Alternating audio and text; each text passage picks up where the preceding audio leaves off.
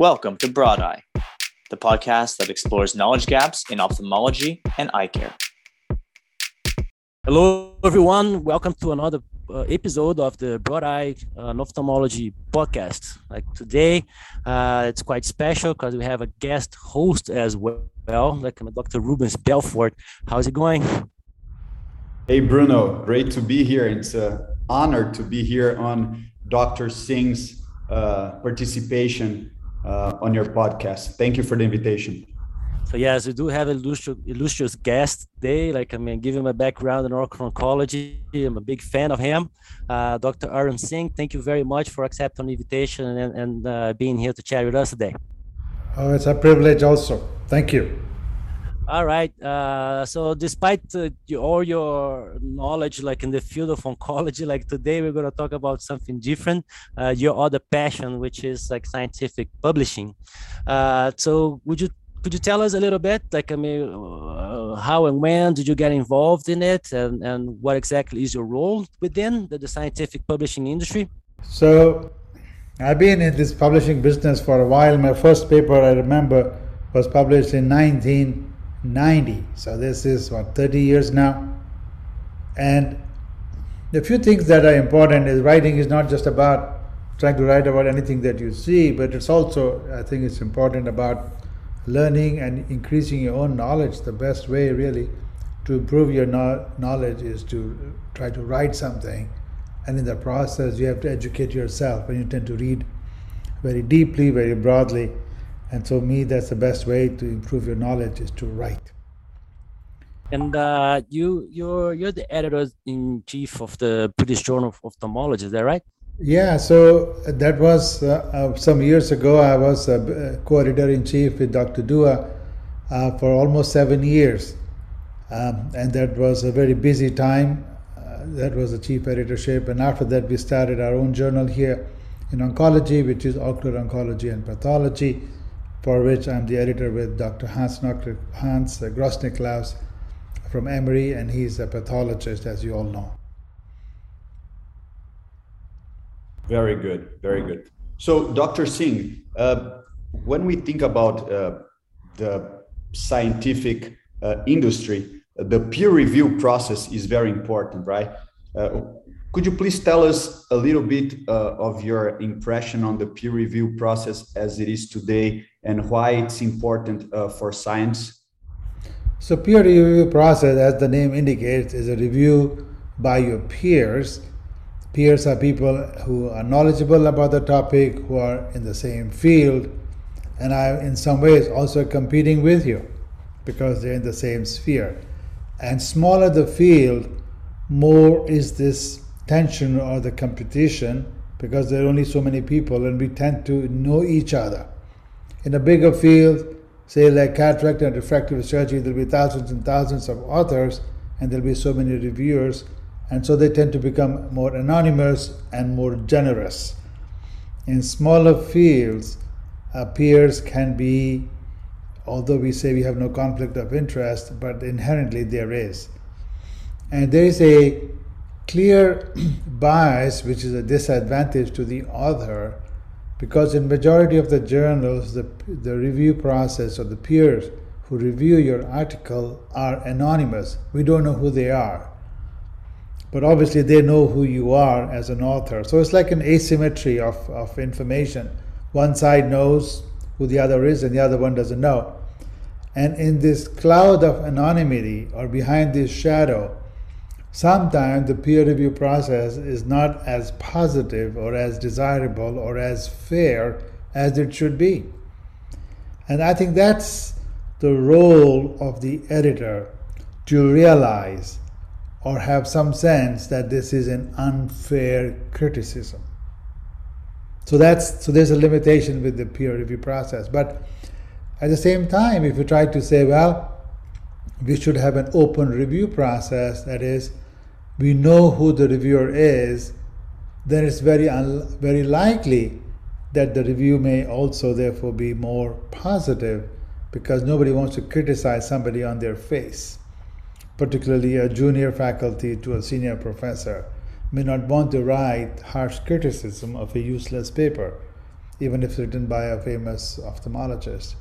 So there are some advantages and disadvantages, but most of the time, peer review process is a one-sided process where they are kept blinded or anonymous. That is very good. I never thought of it on that way. It's very interesting. And one of the flaws, right, or criticisms of the peer review system, of course, nothing is perfect, is that, like, because the reviewer knows who the author is, there might be a system where like an inside network where, like, let's say, like, I mean, we know each other, and then I happen to be the review of your paper, and I'm going to give a favorable review. And then if you receive and you're the reviewer of my paper, then you're going to be favorable in my review. On the other hand, if, let's say, someone that is not so known in the community, they might not receive like such a favorable review. Like my point is, like, I mean, is it a system where, like, I mean, the who might matter more than it should than the content of the paper itself? So in the ideal world, everything should be fair, but it's not, because we all have biases.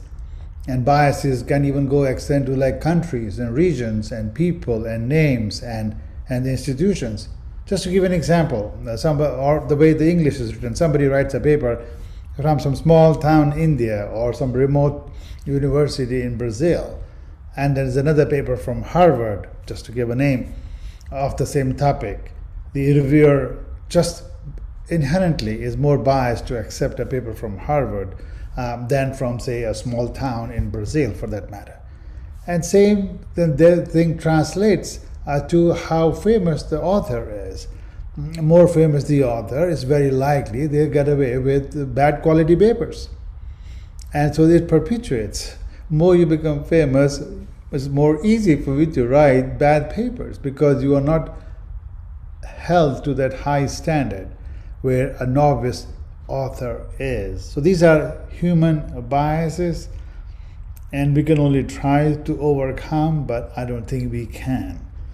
And so therefore people are trying to do like some kind of a AI-based system where the review is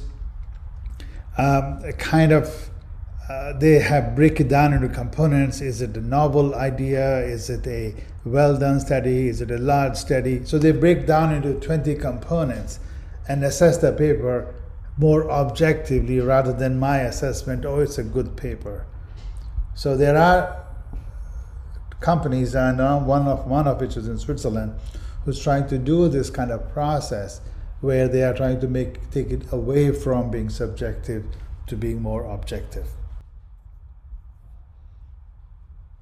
So, well, Dr. Singh, you already mentioned it. So not only big institutions end up having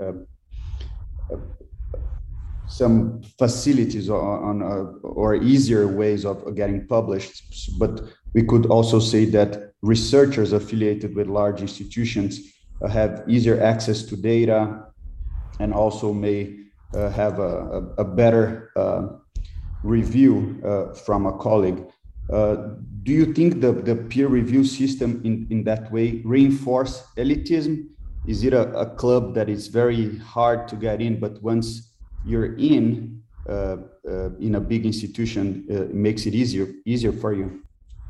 Yeah, so there is. So if you get into a big university, you have a lot more resources, a lot more money, better quality data, information, maybe even more rare conditions, more new technology, bigger companies more likely to come to you with the new instruments. So you have these inherent advantages. And it's just that, if you're born in a rich family, you have certain advantages.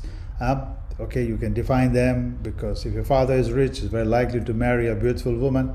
So there you go, you're naturally handsome. And if you're handsome, you are more attractive, and therefore you have some social success. And it goes on and on and on. So same way, working in a privileged institution, not necessarily big, but a high quality or higher respected or more advanced institution, certainly imparts all the advantages to you. So yes, there is a club, and therefore all these old journals, if you look at all the editors, where are they coming from? They're coming from those institutions. Who are in editorial board? They're all from these institutions, and therefore they control the playing field. I mean, that's just what it is. You look up any journal and you look up any editor, and you'll find that they are from these places. Dr. Singh,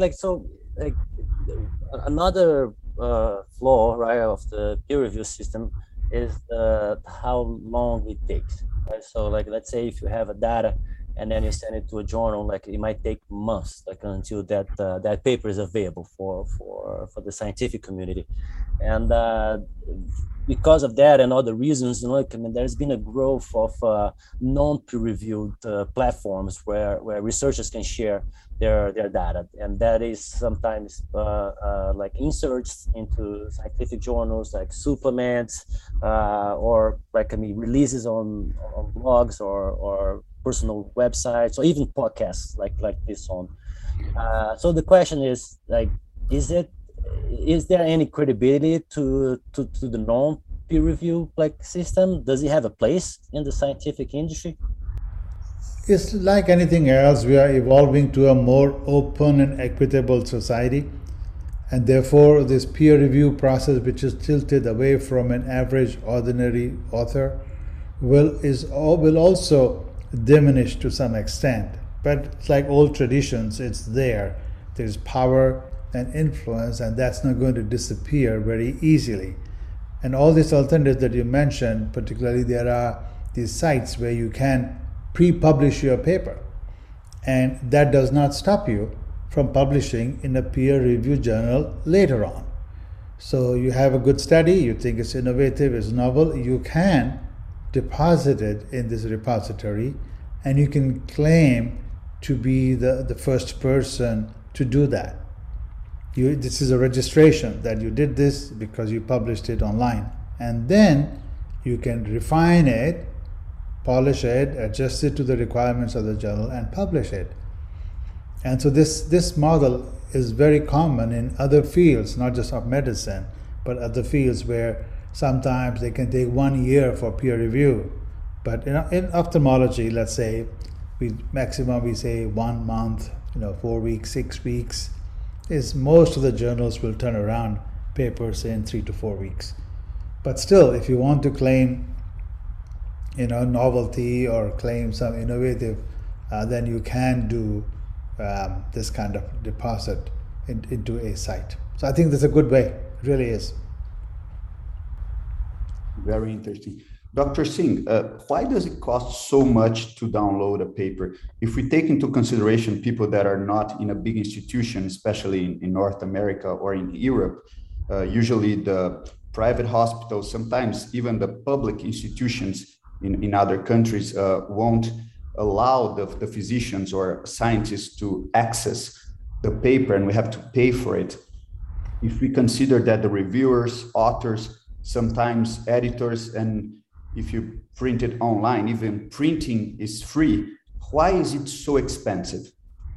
So the cost really is of making this PDF and layout, etc. So when you submit an article, somebody has to make sure that everything is correct in terms of content, all the references are correct, the figures are correct. You don't say figure 1 and figure 1 is missing, for example. So those kind of editing and copy editing process to make a PDF, which is complete and total, takes certain time and money. So the money is actually for that. Secondly, all these publishing companies are for profit, so they have to make some profit from the journals. And if you say I go to an alternative model where I want free access, then they charge the author to pay for it. So either the author can pay money and publish the article and it's free to everybody, or you can make it free for the author, which generally is, and then you charge the reader to pay for it. These are the two models. There isn't a third model where it is free for the author and free for the reader. Yeah, you can make a journal if you have some kind of endowment, then you say I have this millions of dollars, and I will run this journal and it's free to everybody. But there is certain inherent costs, and the costs are is of production, basically, and some profit. But there is real cost. I mean, plus they archive the material, they host the material, they make it searchable. You can go back and find it. It's archived. Those kind of things. So there is some cost in all that. So Dr. Singh, like I mean, we all know that if you want to find a paper, we go on PubMed, right? So like that's where all search start. It's very rare that we go in the page of a journal, like and start looking for a manuscript, unless of course, like I mean, we know that the manuscript was published there. But even then, like I mean, all searches like will probably start on PubMed anyway. So I understand that once upon a time, like maybe before the internet, like I mean, specific journals were needed because they would cater to specific societies or specialized fields and so on. But now, like that, you know, like I mean, you find a paper on PubMed, regardless of like I mean, which journal is it at. Is there a rationale to eventually just eliminate completely the journals and just have like one repository of scientific publications?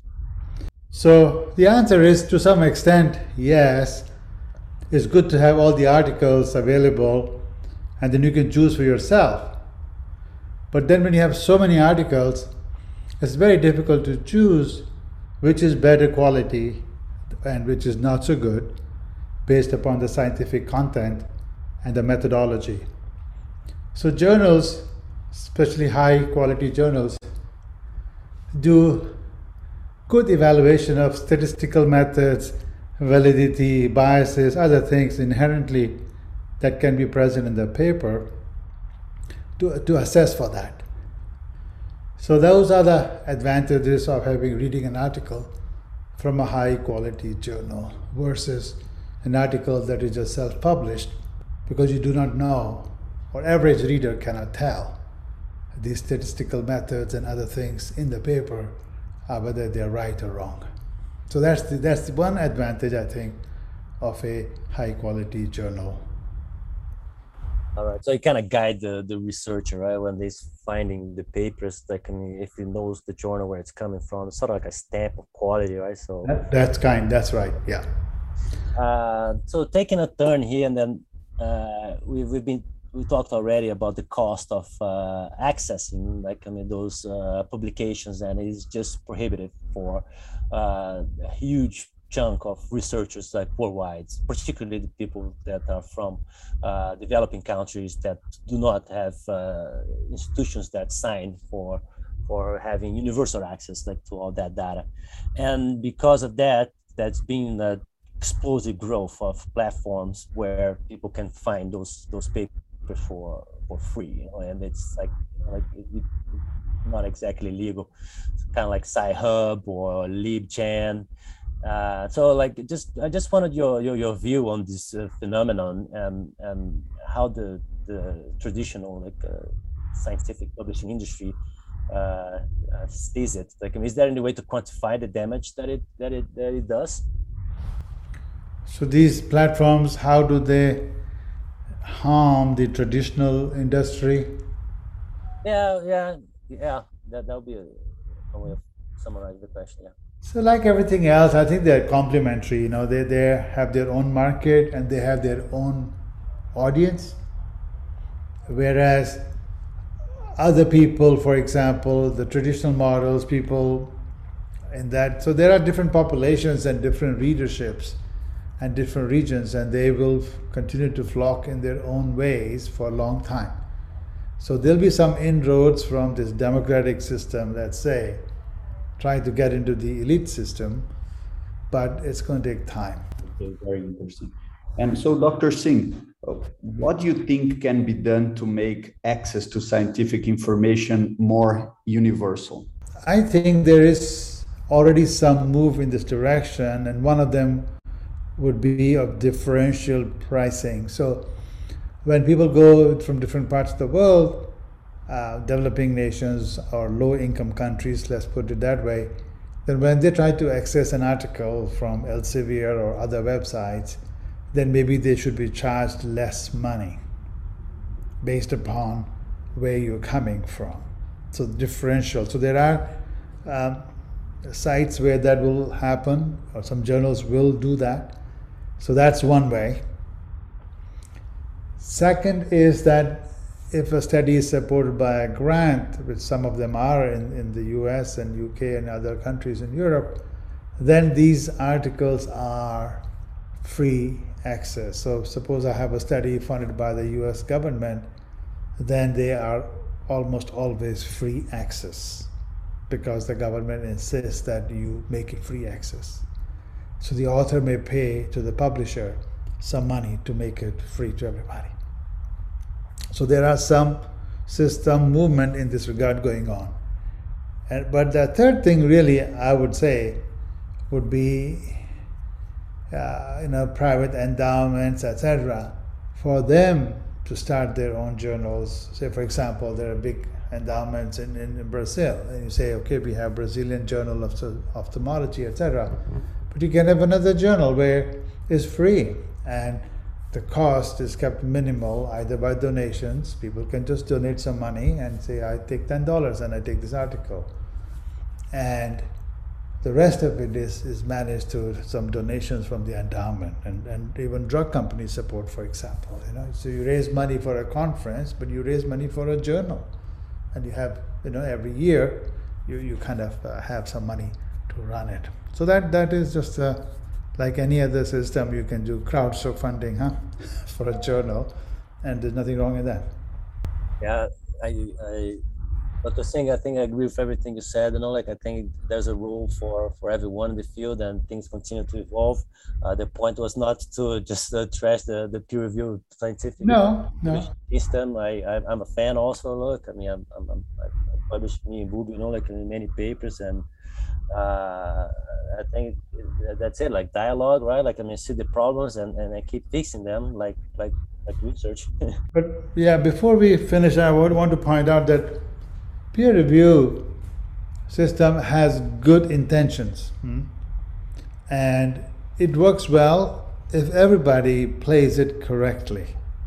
So the author submits the paper in all earnest that he'll get fair treatment, and the reviewers may reject the paper, and that's okay, as long as they write fair criticism. This is the flaw, this is the fault, this is the flaw, etc., etc., etc. So there is some learning in the process. The author will then read them, and if he can change it or accommodate, he will, to improve it. Or if there is certain flaw he learned from his methods, the next time he does the research, he will not do that. So there is this process of learning in all of this, which is a positive way it should be. But also, like we talked about, there are negative things, and we kind of mentioned those. But I do want to point out that the intention is great, and I think it's impendent upon all of us to be fair and equitable, like in our personal lives, also in academic lives. Yeah, I agree. Albeit not perfect, it's still the best system we have. So. Yes. All right, so I'd like to wrap this up by thanking you again. It was a pleasure to chat with you. I would like to thank Dr. Rubens Belfort for being the guest host of this episode. You're a good friend of mine, so it's always good to connect and spend some time together. All right. Thank you, Bruno. Thank you, Rubens, for inviting me. It's a pleasure to talk to you both and to meet you and see you guys. Okay, thank you. Thank you, Dr. Singh. Thank you. Bye-bye.